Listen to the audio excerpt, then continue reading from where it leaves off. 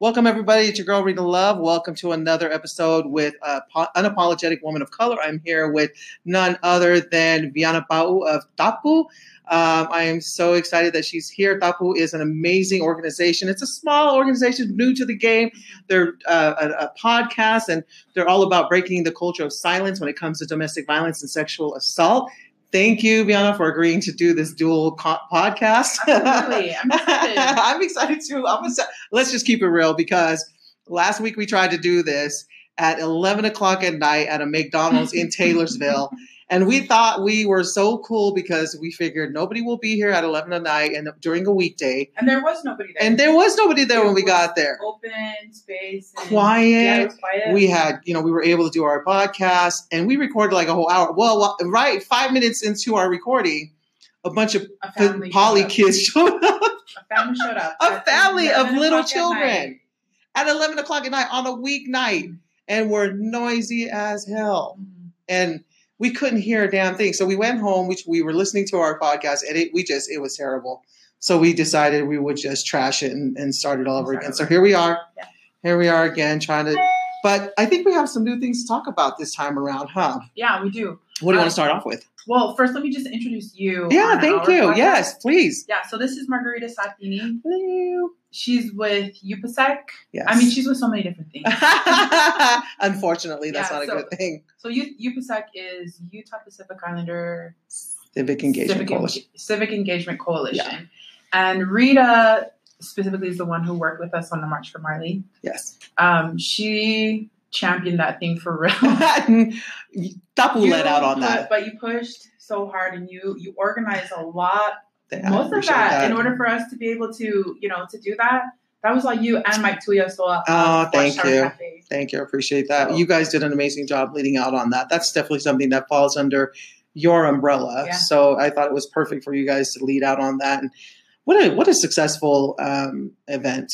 It was such a successful event. It was, and we're still continuing with that. Yeah. This weekend on Saturday, we've got Tracy Williams, an artist from the Bay Area, from San Francisco, who will be enlarging the painting that she did for the March for Marley, and will be creating a mural of the painting she had done. So I'm excited for that. I'm excited too. Oh, that's going to be awesome. We've got a little elementary school who will be coming out to help. Yeah. I reached out to Marley's family, Milika, her grandma. She let us know that they wanted to come. And so, we're excited. We're ready for the mural. So if you would like to, by the time I post this, it'll be finished. Yeah.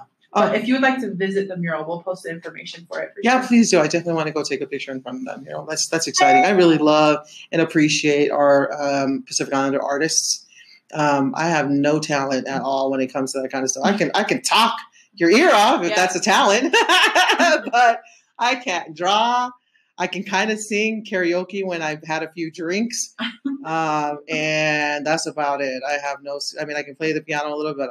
I really, really appreciate our Pacific Islander practitioners and practitioners of our arts, and just the fact that they continue to tell stories using the medium that they've been blessed with. Yeah. You know what I mean? Agreed. So I think it's amazing. It is amazing. There have been so many artists, especially this past month of August here in Utah. It's what is the specific name for it?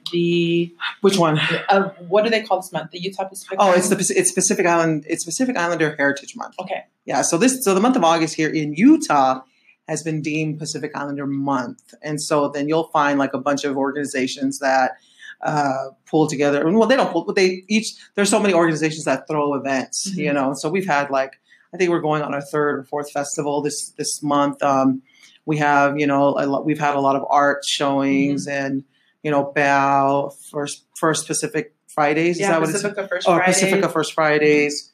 I think there's another one as well. But, we have a lot of Pacific Islanders especially in Salt Lake County, that just, throw a bunch of events and and provide space for us to get together and share our culture, and learn about our culture and get an opportunity to practice our culture. So kudos to the members of our community for doing that. Yeah, I love it. Me too. I love it because to me, it just, what I see is just building community. Oh, heck yeah. People coming out, sharing their talents with others. Right. And then other children or whoever it is, members of the community who can also, learn from that, or learn that Yeah. you can just be who you want to be. Yep. And whatever talent you've been blessed with, when you grow up, Yeah. share it with us. You know what I think is really cool, what I would love to see more of in some of these festivals that we do is like doing like cultural, what is the word that I'm looking for? Teaching like some of the cultural protocols. Yeah. Right. I went to Colorado during this, I think it was July. I took off to Colorado and I went with a friend to her family reunion. And this family reunion, they actually let the kids run it. Mm-hmm. And part of the activity was they had a Q&A session for cultural practices. How fun. It was so cool because they were asking, I didn't realize how hungry they were to know a lot of these things. Heck, it made me realize how hungry I am to know about, a lot of our cultural practices as well.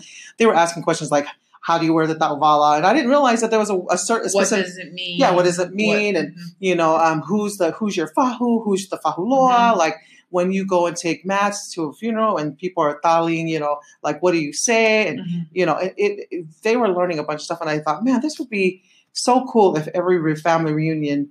And I'm not here to tell you how to run your reunion, but I'm just saying, like, you should know that your kids are craving this type of knowledge. Yeah. And I would love to see this type of stuff also handled in some of our Pacific Islander events, to start practicing cultural protocol. Yeah, I agree.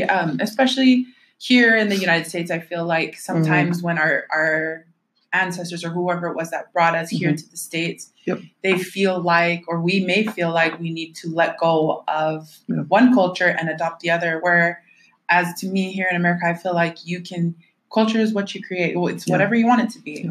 And so it doesn't have to be one or the other. It can be both. And I personally feel like it should be. I agree with you. I totally agree. I think, it's who you are. We wear many hats, right? And I think when you're home within your family and your community, you practice your culture. And then depending on your audience, you switch it up. Like if you're in corporate America, you act corporate. If you come, if you go home, you act family. You know what I mean? Like I think it switches up. That whole conversation we had before on code switching. Oh yeah. Definitely. So true. Yeah. So true. You have to learn how to balance that out. And I think culture is such a huge part of our culture. Any culture is such a huge part of our identity. You know what I mean? And I really love knowing who I am, where I come from, who my ancestors were and what they did for me to be here at this moment, and I'm proud. And if you talk to a lot of people who know the history of their family, they're also damn proud of their family too. You know, everybody's related to the king. Everybody's ho'eki. Everyone's hella ho'eki. I have white people who will ask, they'll mention, oh, I know this Tongan person. They said they're a princess. Oh, okay. We didn't know we had a princess out in Taylorsville or West Valley. Why not? Yeah, right. But that's just how important it is for us, because we love knowing that, our history adds value. It adds value to your identity, who you are. And I really would love to see, if you're listening to me or if you're listening to us and you run events during the summertime, think about including, cultural protocol practices, so that the youth can learn. They would love that. They want to learn that. They want to learn. They crave it. Girl, I have a 10-year-old grandson. He has the most Tongan name out there, okay? Fe'amoeata Fahina. And he's my darkest grandchild. And he's when you hear him talk, he sounds like a little white boy, but I have never seen a little kid stream YouTube for anything and all things Tongan. Like he taught himself 3 Tongan songs. He taught himself a Samoan song, a Maori song, because he craves his culture and his identity so bad. They want to. I mean, they see it. And I feel like it's almost that they are recognizing their own heritage too through their grandparents. Yep. Because that's my niece, my second, the second oldest niece in our family. Yeah. She's so Matematonga. I love it. When the Matematonga campaign happened last year, she was like everywhere. Matematonga. T-gang and all that. She was, and it's like, she's never been there. She doesn't know what it means, but she sees that it means a lot to my family, my parents. And she identifies as that it's a part of her life, she's down. down. Dude, she's down with that, dude. How about I came home? I have a lava lava that's, a tupenu that's a Tongan flag. And I came home and I have like 2 gears and some, Polynesian necklaces and stuff. I come home and I have a split entry house. And as soon as I walk into the door and I look up to walk up the stairs, my grandson had taken my tupenu, my Tongan tupenu, and pinned it on the wall, and then hung up my gears and all my Tongan necklaces. I said, "What is going on?" He reminded me of those, like the old school Tongan ladies that put the lei over the frames. You in a poly home when there's a lei around the frames in your house. Like everybody got to wear a lei, even the frames. So I walked up. I looked at her. I was like, "What's going on?" But that's how proud our kids are, right? Our kids are craving that. So that's just my suggestion. If you're listening to this podcast, I implore you, please add that to your event, because I'll tell you, you can't go wrong. Yeah. You just can't go. Which leads us. This is a perfect segue into the white sheet practice. Did you want to talk about that now, or do you want to get to that later? I think we can talk about it now. Here it is. You lead us into this if you want to. Well, I think we're all. No, I'm not going to make the assumption that we're all familiar with it. Yeah. So the white sheet practice is where it's. And Rita had mentioned that there's another culture that there are several cultures that practice this. But it's basically where on the night of your wedding, there's a white sheet, and when you consummate your marriage on that sheet, you then present that sheet to the husband's family as proof of your virginity or your cleanliness or your virtue. Basically, it's a purity test. Yeah. It's a purity test, y'all. And so if you present to the family this sheet and it has some blood on it, then they get to gift your mother and your family with all kinds of gifts for teaching you and protecting you from losing your virginity. Mm-hmm. So this has been such a huge conversation because I cannot believe that in 2018 that there are still families that practice this shit. Like, I don't understand that. To me, it's like what you talked about. It's an archaic practice. And why is it always the women? I am so sick and tired of the women being called to question on their virginity, their virtue. And what about the men? Right. I want my man to be untouched. I don't want, you know what I mean? Exactly. And is that not fair to ask for? How do we do that? Do we cut him too and make him bleed? Like, I don't know how I'm just saying, it is so unfair that we still continue to practice this. And you know what's so crazy is for the longest time, I thought we were the only ones that practice this. We are not the only ones that practice the purity test. There are other cultures around the world globally that practice the purity test. Right. Some use the sheet. Some use like the 2-finger method where they bring in the oldest lady who is like supposed a healer or whoever. They come in and they stick 2 fingers up in you to see if you're still a virgin, which kind of defeats the purpose. Which negates the whole thing. So. Because now your hymen is gone and there's no bleeding the night of, right? So, and that's the thing that really that is crazy, because there are more than one way. There's more than just one way of of getting rid of the hymen, right? You could be an aggressive athlete, or you could get into a serious accident, or you could Or just be sexually assaulted. You could be riding a horse or a bike. I heard that happens too. Even bike riding, like any of that. And you could there goes your hymen and there goes the blood for your, sacrificial wedding night. Mm-hmm. You know what I mean? So for me, that's just, why the fuck? Are you serious? Why are we still practicing this? There's an article that you sent me. Right. And it was sent to me by one of my friends who, he's a PhD student in New Zealand. His name's Daniel Hernandez. And he's in New Zealand, and this article was written in New Zealand on an art exhibit that was done there by a Tongan girl who, she is also expressing her understanding of this cultural practice, through art. Yeah. And again, another way, art is just a great way to tell a story. About your, it's like cultural telling, cultural storytelling, right? Yes. And so it's called Tongan White Sheet Ceremony Practices in New Zealand, Appalling, right?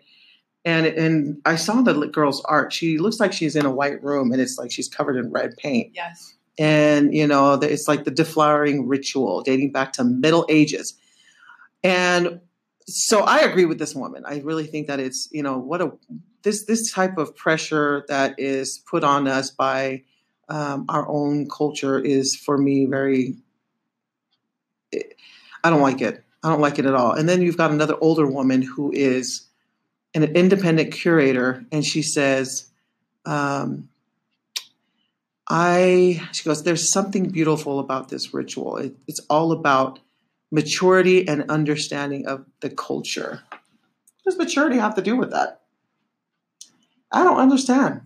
I don't either. And I think, if anything, if she's thinking maturity or if it's something cultural, then maybe they're viewing it as a rite of passage for women, as, moving from girl to woman. Mm-hmm. But the thing is that that's only within the context of marriage. Can you only be a woman if you're married? And so what about, those of us who are single, who may have never gotten married? What is my rite of passage if I'm never going to, because culturally, the idea is if you don't get married, then you should not be, having sexual intercourse. Bullshit. Look, I am somebody who's completely against this, and I'm sure women who have had this, who have had a successful, purity test and had to have, had the boy's family they're going to be probably like, oh, you're just jealous because, you weren't a virgin or something. But no, that's not the reason why. I just think that it's ridiculous that this whole thing is just one-sided, that you're calling to task just women and not men, that this continue. And if this woman doesn't pass this purity test, they get ridiculed. Yeah. They get ridiculed. They get shunned. They get talked about for the rest of their life. The family gets talked about. Like, it is no small thing, and so for me, that's a bunch of bullshit. I don't agree with that one bit. Yeah. And anything that you can do to me, you should be able to do to a man. You know what I mean? So, hey, it should be fair. But honestly, I would rather just not this practice exist at all. You know what I mean? And to me, if it's not even about virtue, the practice obviously is, but to me, how I'm looking at it is this whole idea of shaming a person for something that they have done or didn't do. Right.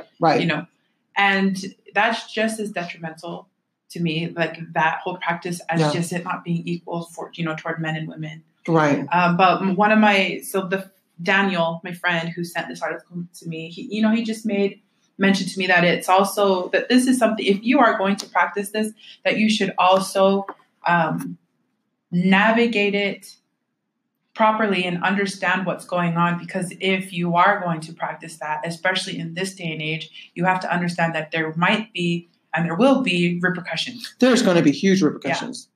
Because so if you're willing to deal with that, you're go about ahead. to take a risk. Yeah. Because if you see some of the movies that are period pieces, and you see like the people who are aristocrats that are getting married, and the family is waiting, they actually are looking for blood on the sheet when that relationship is consummated. And so it makes me wonder: is this is this from pre-colonization or post-colonization? Did we practice this pre-colonization? I don't know. I don't know what the answer is. And I wish somebody could tell me. I'm sure Daniel would have more information on that, because I haven't really put a whole lot of study into when did we start this damn practice, But this is definitely something that was practiced in Europe and amongst the rich people, and mostly the royal family, because they were marrying their prince and princess to other countries to form allies, and each country wanted to ensure that the woman that they're marrying is still a virgin. Which is virtuous. Yes, which is virtuous. And so if anyone has any idea on that, I would love to hear that, because I really don't know. But I think it's just really funny that I don't like it. It's right. Because the thing is that you have to consider that if you're the person that you're marrying, if she does not pass the test, what does that mean for you? Are you going to stay in that marriage? Yeah, are you leaving her? Yeah. Yeah. Is it over? After you guys have been dating for a whole year, maybe 2 years, maybe 3 years, you want to just walk away now? Yeah. You know what I mean? And who the hell goes 3 years without having sex? Come on now. Hey, some people do. We're in Utah. It happens. Utah is the most scandalous place ever, man. I've even heard of marriages where it hasn't even happened after the marriage. That's sad. So we won't talk about that. Right. That's some sad stuff, because I'm a very, I'm a very overly sexual person, and so I really enjoy the practice. I just think it's sad that people use that as a means to slut shame people. because I got, we talked about this. I got pregnant when I was 18 years old. Yeah.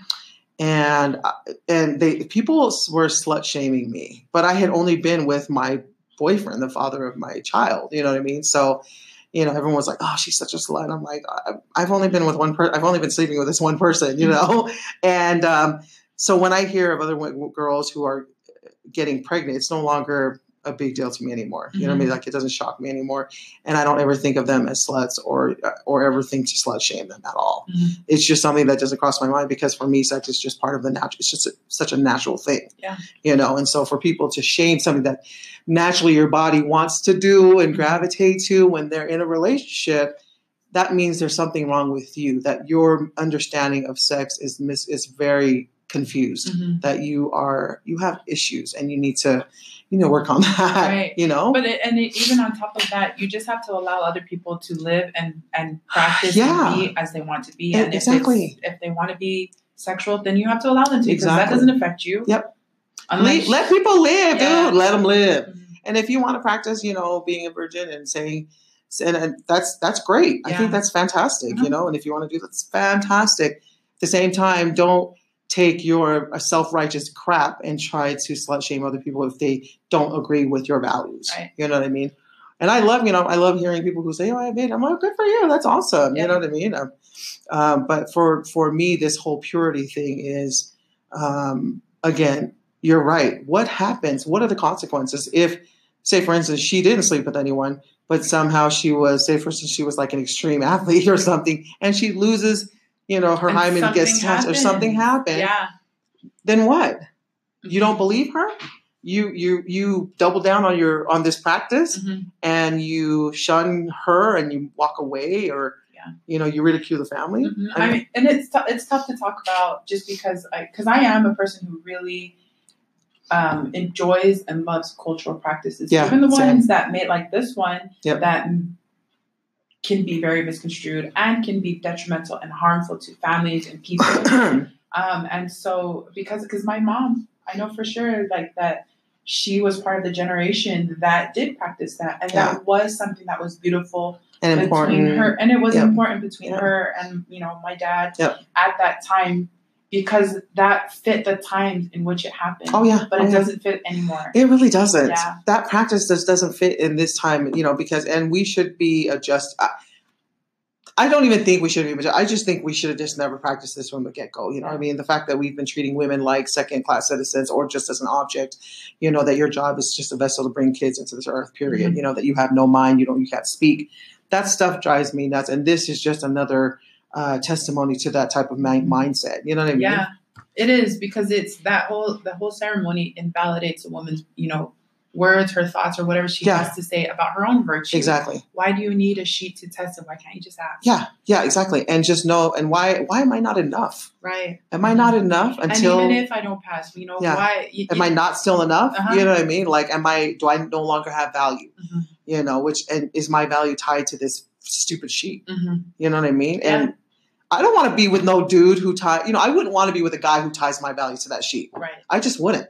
Yeah. If a guy and their family is, that your value to them is dependent on whether or not you bleed on that sheet, that's a bunch of bullshit. Because your value is made up of so much more, Yeah. But there's a lot of people that comment on this article, which is really amazing, because it's what somebody said. One of the greatest indicators of poverty is single motherhood. Barbaric as it may seem, this tradition could mitigate poverty. God, that's true. Because if somebody doesn't, I can't even think about this. I can think of, there's so much to say about it that,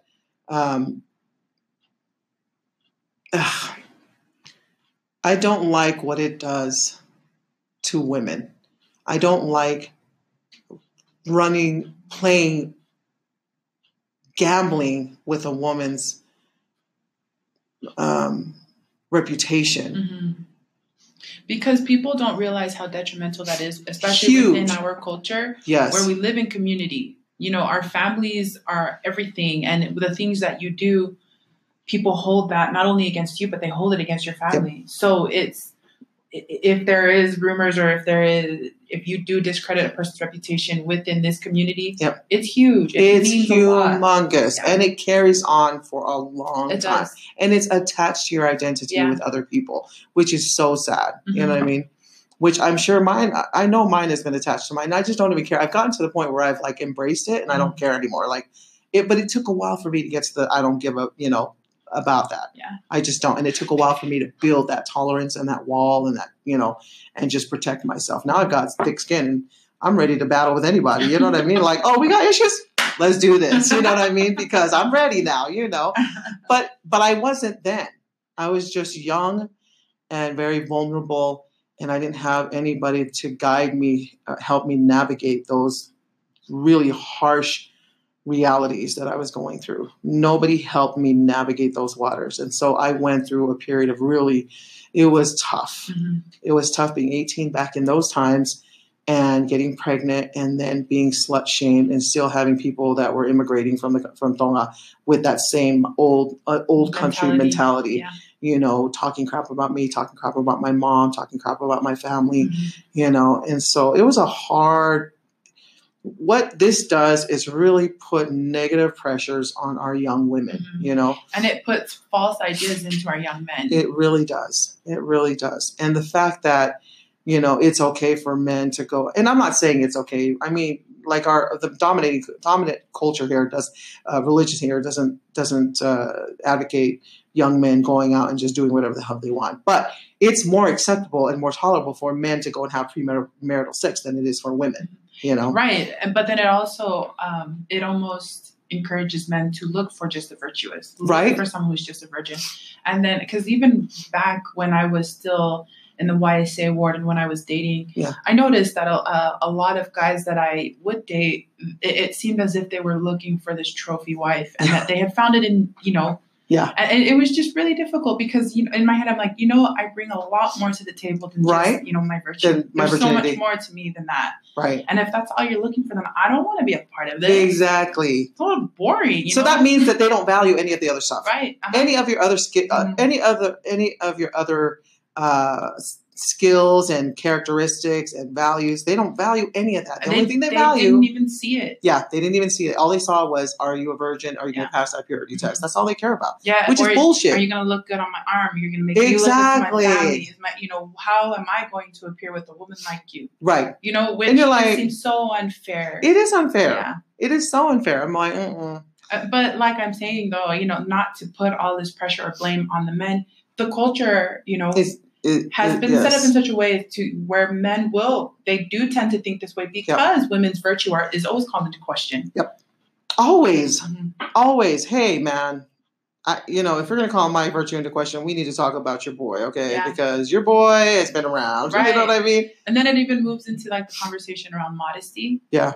Where, if a woman is wearing clothing that's revealing, then, it's her fault. Yeah. If a guy's looking at her, right. Or if he's, going to have negative thoughts or whatever. Oh, yeah. It's like, no, men should be responsible for their own thoughts. It should not be rest on the shoulders of women to control or to kind of frame how men think about us. Yeah. They should know for themselves. Yeah. Yes. You should know that this is not right. You know what I mean? Which also, it's so funny because I had posted that a while ago, like, why do Tongan women show up to the beach like fully clothed? Right. Some people were like, because we're being modest. Like, is it modest for who are you being modest to? Like, who are you being modest to? Like, you're at a pool or at a beach. The proper attire is a bathing suit. Yeah. Why are you being modest? Because you are afraid of running the risk of being ridiculed, of being slut shamed, of being shamed for lacking values. But even for some, it might even be fat shamed.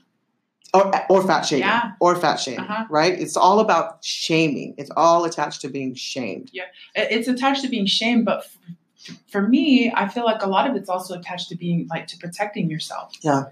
And so I completely understand women who want to cover up and swim in leggings and a long sleeve shirt or whatever it may be. If that's what makes you feel comfortable, then go for it. And I don't want to shame people for being full. If that's what you choose, what I don't want to see happen is that you're being shamed into feeling like you have to wear that. Yeah. You know what I mean? That's the thing that bothers me. Are you ashamed? Are you ashamed that people are going to call you a slut? Are you ashamed? That's where I have a problem. Yeah. Right now, if you're like, this is what I feel comfortable in, I'm like, well, then do you. Then go for it. Then do you. But see that, and I think that happens a lot because people don't have a clear definition on what shame is and on what guilt is. Yeah. Where as shame, if you're taking on shame, then you're saying that you yourself are bad. Yeah. For these actions, when it's like, you're not bad if you do something bad. Yeah. You've just done something bad. And that's where it's like, it's more healthy to feel guilt. Yeah. Whereas you can separate that feeling out and place it on an action and not embody that and not, right. hold that against yourself and let it, tear apart your psyche or whatever it is. Right. So, I don't know what's going to happen with this practice. I hope that it eventually just disappears completely out of our culture. I feel like it has. I mean, a little bit, huh? It is slowly going away. Yeah.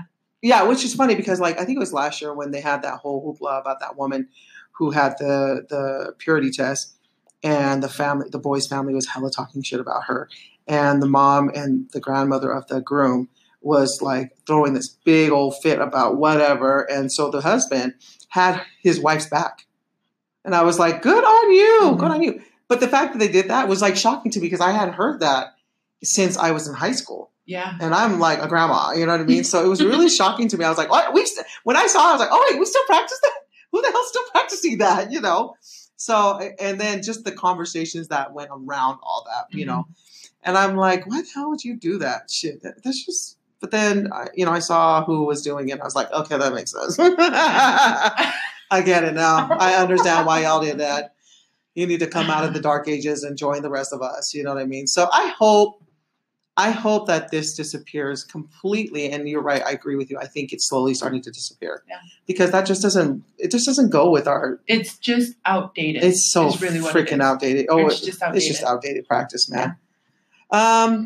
Other than that, what else did we talk about? We were talking about something else. We've been talking about a few things here, just trying to prime ourselves for recording. One thing that I brought up was the whole situation with Urban Meyer. Yes, because football season's upon us. Yes. Which, let me just say that I'm so thankful that I don't have any kids in football anymore because I have 3 sons and I have to travel around all of the whole earth to take my boys to their freaking football. But anyways, with Urban Meyer, if you're not familiar with Urban Meyer is probably he is the top coach in football. I know the NFL wants him so bad because he's just this guy wins. That's all he knows how to do is win. Mm-hmm. But one of his coaches was accused of domestic violence. And this coach's wife even came to Urban Meyer and his wife and told them that she was being abused by her husband. And they did nothing about it.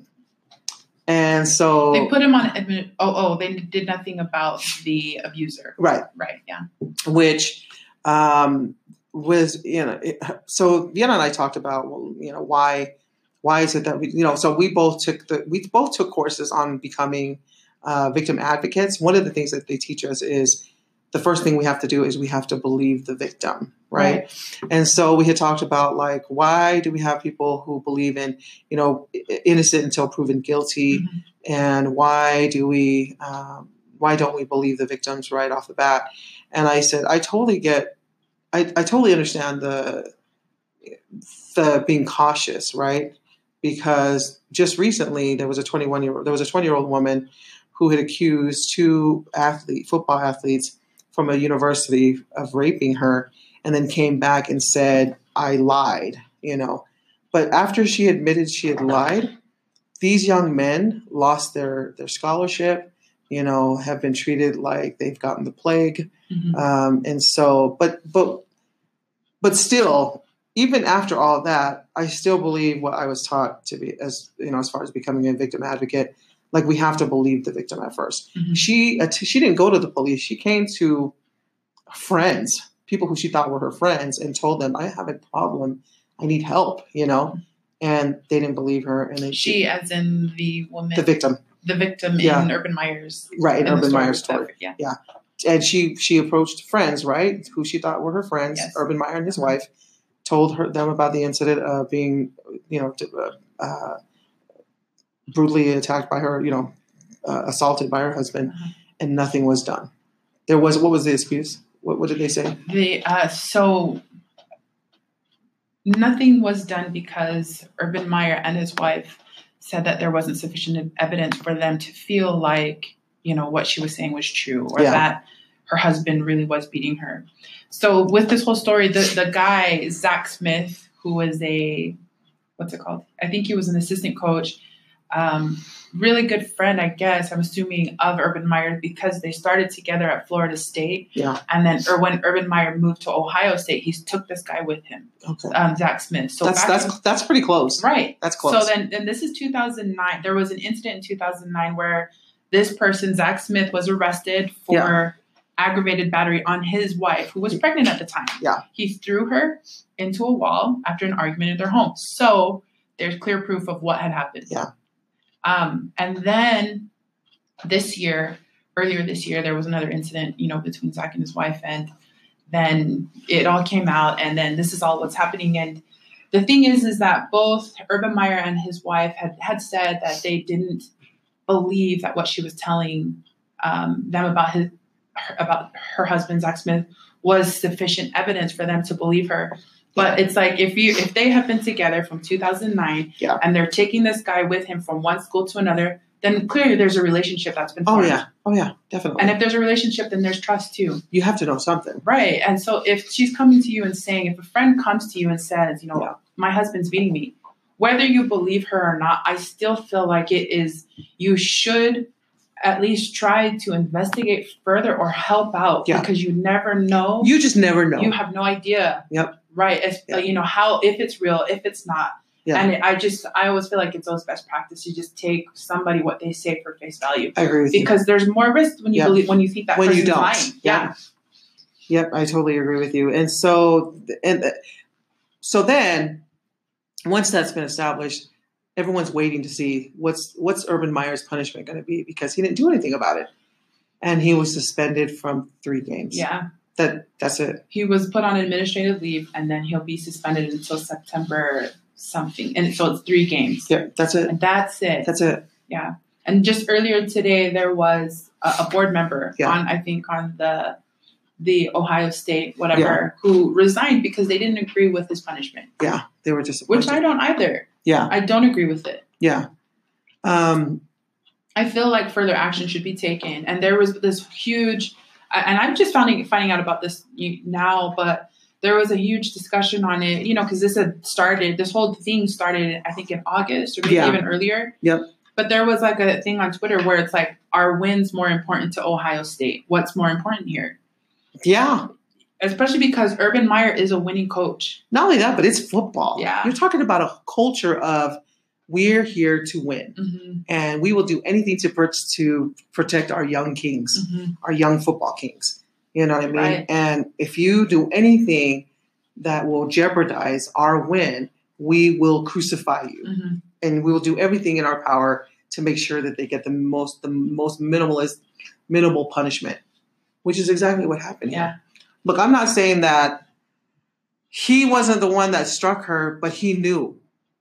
He knew. And he should have done something. And here in Utah, that's a law. Like, if you know something's going on, you need a report. Yeah. You need to say something. You speak up. Hey, look, I'm not afraid to report stuff. I don't deal with the police at all. I just rebut. If it comes down to that, I won't hesitate. You know what I mean?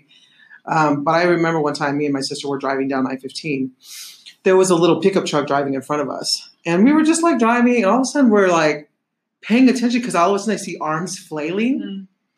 The guy was driving with one hand, and he was beating his wife, who was sitting in the passenger seat, with the other hand. And they were just like, the car was rocking back and forth in front of us, and we were like, what the hell is going on? So we got his license plate, and we called the police, and we said, this is the exit that they got off. This is the license plate. This guy was literally beating the hell out of whoever this woman was in the truck with him. So, and they were like very thankful that we told them. I don't know if we saved her life. I don't know what happened, but I hope to God that the police was able to trace down his license plate and save her. And I hope that everybody that sees or finds himself in a situation where somebody is being hurt, that you speak up and say something. You have to. You should. You should. You should speak up. You should. I mean, that's How's it going to hurt you? It's not going to hurt you. Exactly. It's not going to hurt you. Yeah. But it will hurt you if something happens to that girl. Because you will carry that guilt for a long time. Because you'll be like, frick, I could have done something about that. I could have said something. You know, I'm a friend who, I'm sure we all have a friend who, you know, has been in a domestic violence situation. And one thing that with this friend that when we talk about, I mean, and it happened a while ago and things are fine now between her and her spouse, who they're no longer together. Yeah. But one thing that she had brought up was that a lot of her family did not know why she would want to leave him or why she divorced him. And, you know, she was like, because he beat me, you know, because he hurt me. Yeah. And then, you know, it's like, you know, forgive him. Why don't you Hell forgive him? no. But the thing that a lot of us don't realize is that sometimes trauma doesn't allow us to forget things. No, it doesn't. And so when James and I got our divorce, we got our divorce back in 2002. I started dating. James is your husband. James is my husband. Ex-husband. My ex-husband, who's now my partner. We're now back together again. So James and I got a divorce back in 2002. And I started dating. It took me a while to get used to dating other people, you know. But, you know, I dated this guy who was, you know, for the first 8 months, he was amazing. You know, I did not see any signs of crazy in him at all. So it was about 8 months and I fell in love with this guy because we just had such a good time, right?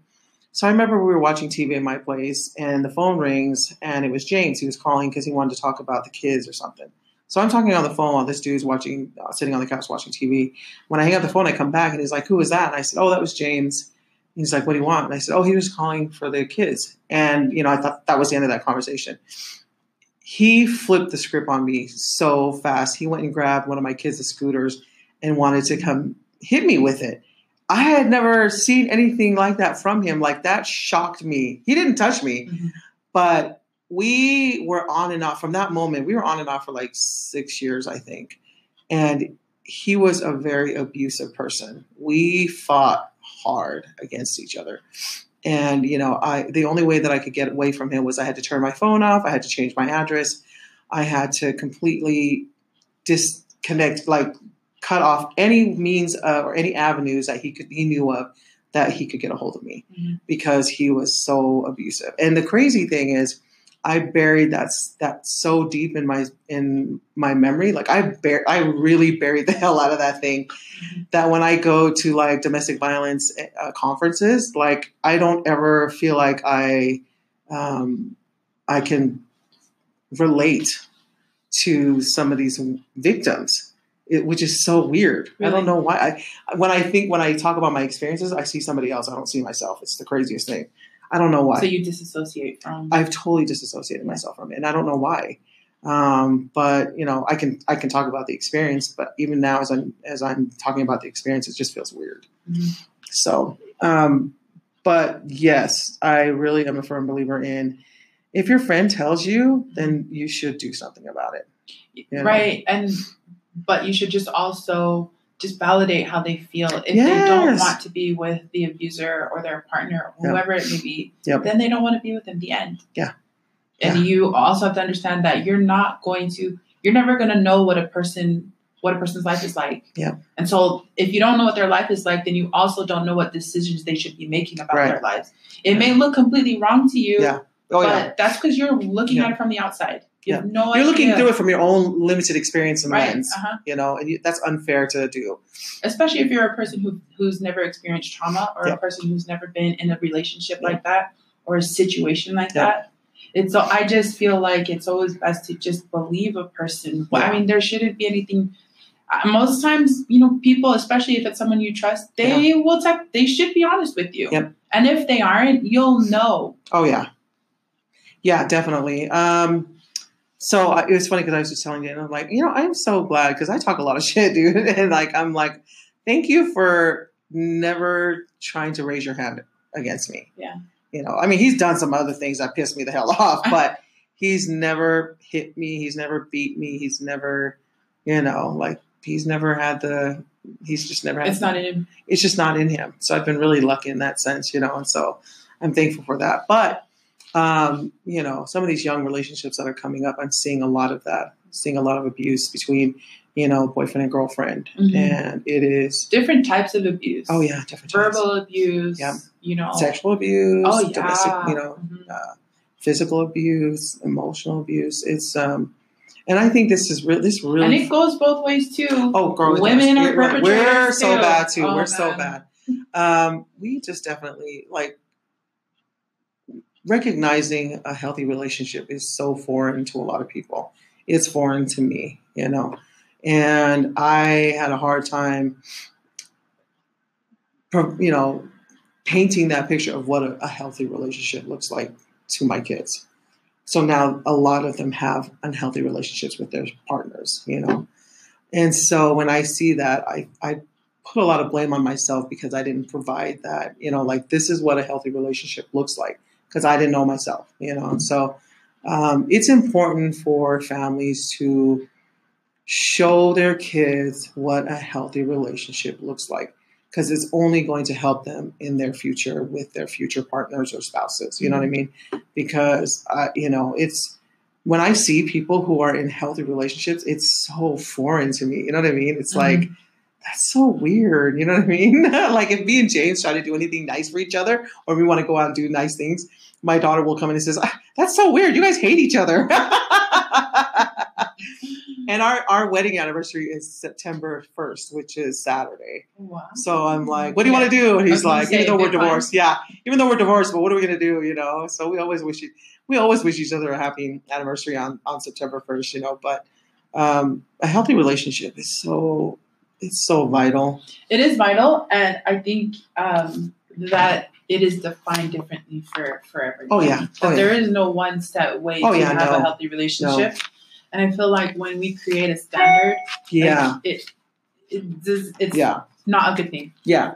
So now, like with our relationship, we've been through, we've been through hell and back. But the kids know when we like cuss at each other, like they know we're just joking. Like that's healthy for us. You know what I mean? But like you're not going to find other couples that do that to each other. A lot of them are going to be all lovey-dovey. We're not like that. But it's find what works for you that's healthy because the kids will know. They'll pick up on that. They'll pick up whether or not it's like a negative thing or a positive thing. So I don't know. That's just me. Either take it or leave it. Yeah, it's up to you. What else are we talking about? R.I.P. to the Queen of Soul. We talked about that. We did. We talked about that when we tried on our first. We talked about that. R.I.P. to Senator John McCain. R.I.P. to Aretha Franklin. And Aretha, you talked about her being like your all-time favorite artist. She's one of my favorite artists. She is my favorite. I just think she is the most. She just sings so effortlessly. She doesn't have to try. It just happens. It happens naturally. Yep. Her songwriting too. Yep. I love the woman. She plays the piano. She does. She plays the piano, and she's been making music for decades. And to me, that was like that's my threshold of where I'm like that is a superstar. That's a real songstress or whatever you call them. Yep. Because she's been able to produce good music over a long period of time. I appreciate her not only for her music but for her activism and her role in the Black movement, civil rights movement for her Black community. Her role in empowering women to me, that's the big thing in her music. Yeah. That I'm like, that's why I love her. Bow down. I love her. Yes. She's hardcore. I love me some Beyonce. Yeah. But Beyonce's a performer. Yeah. Like Aretha Franklin was part of a movement. Yeah. Oh yeah. So, she really was. She was opening. She was paving the way for all these other artists to come up. You know what I mean? And I mean, Beyonce does that in her own way. Yeah, of course. Because the Coachella. Yes. This past year. Yes. Oh man, she blew. You agree with me? Disagree with me? But she blew that out of the water. No, she did. She did. To me, I'm like, she is taking African American culture and she is shoving it in your face. Coachella. And I loved it. I love that she is that now. Beyonce is now on the cover of Vogue, and she hired a Black photographer to come and do her photography, which it was so funny because everyone was all like, "Oh, that is so cool," but then that also totally exposed Vogue. I'm like, not being diverse. Yeah. You mean this whole time y'all never used a black like an African American or a person of color photographer? We have like so many talented photographers who are not white, you know. Anyways, back to Aretha Franklin. I really, God, she's gonna be so missed. Her music, that's the kind of music that's gonna last forever, you know. And it was funny because I was watching this comedian, and I don't know how true it is, but he said that she like was laying in her casket and she wanted her feet crossed. Really? Like she was like, yeah, she's marching left. Exactly. So wait, so he goes, you have to listen to, I'll have to tag you on it, but he's like, you know damn straight that she's not just going to heaven, she's going to heaven. Heaven spelled HEH apostrophe UMB. And I was like, that is so funny. But her, you know, being buried with her legs crossed like that, that is a Aretha movement. That's a queen move. That is a queen ass move, okay? And she ain't going to heaven. She going to heaven. You know, and when I was watching that, I was laughing so hard because that is so her. Like all the stories that some of the stars have shared, you know, upon meeting her, especially the women who are songstress as well, when they would say, yeah, you know, especially Fantasia. Fantasia was funny because she was like, she was saying two songs at one of her tributes, and then afterwards, when you know all the stars were in the room waiting for her to, you know, she's the star among stars, you know, they're all waiting for her to make her entrance, and when she walks in, she like works herself around the room, basically blessing everyone with her presence and saying hello. Then she stops over at Fantasia and she's like, you know, tells Fantasia did good. She goes, but I'm the head bitch up in this place. And Fantasia was like, who am I to argue? We're talking about Aretha Franklin. But they're supposed to have a movie to come out about her. And at first, and Aretha was actually a part of this whole thing when she was still alive. And she wanted Halle Berry to play her role. But Halle, thank you, Jesus, that she understood, you know, she was like she was very concerned about her singing because she can't sing. And so then they said it should be Jennifer Hudson. Yes. So Jennifer Hudson definitely has the singing chops to carry this part through. Right. She has it. She does, because I feel like it's important. It's more important to have somebody who can embody Aretha's music as opposed to her image and what she looks like. Exactly. Because it was her music that changed people's lives. Yes, it was her music. Yeah. It wasn't your looks, Aretha. It was your music. I know you wanted it to be your looks. I would choose Halle Berry to play me too. Look, I'm 6 feet tall. Okay. Like a right. She's like 5'2", 5'4". I would have loved Halle to play me too in my, but sorry. But reality says, hey, Jennifer Hudson's beautiful herself. Oh, she is. In her own right. You still got somebody who's beautiful as hell who has the talent to carry this out. Mm-hmm. You cannot just get anybody to come and play Aretha's part. You just can't. I agree. I could not sit through a movie and watch Halle have somebody voice over Halle. That just wouldn't be right. I agree. You know what I mean? Because you know damn straight she's not singing for real. Exactly. She's lip syncing. I can't do that. If I'm watching a movie about a songstress, especially her, I want to feel that music. Sing it. Yes, I want somebody to sing it and then feel that music too, because Aretha Franklin has been influential in a lot of Black women's lives. Oh, yes. And that's huge for that culture. For Thank you. And so they need somebody who can represent the music properly. I'm just saying, girl. If you're gonna sing, and Jennifer Hudson's gonna do it. She gonna rock it. I mean, just even in her first role in Dreamgirls. Yes, girl. She blew me away. What I am telling you gonna love me. I can't sing. I can't sing. To her inner Aretha, and that movie's gonna be good. I know, because it was funny, because when they were talking about that, I was like, that was the first person before I even read past the article. I was like, Jennifer. I made that assumption too. I'm like, it's gonna be Jennifer. And then it was Jennifer. I'm like, what? Exactly. I go, who now? And then I found out it was Aretha that wanted Halle. I was like, come on, girl.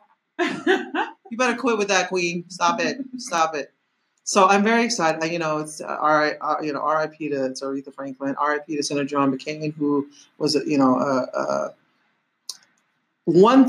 a lot of things John McCain has done in his life, and his service that I did not agree with. But what made me really love this man is the fact that when he ran against President Obama for president, and he had a rally, and at his rally, a white woman stood up and was saying, that Obama is an Arab, basically saying he was a terrorist. Yes. And at his own rally, he defended Obama and said, he's a great guy. You don't need to be scared of him if he becomes president. I just think that I'd be a better president.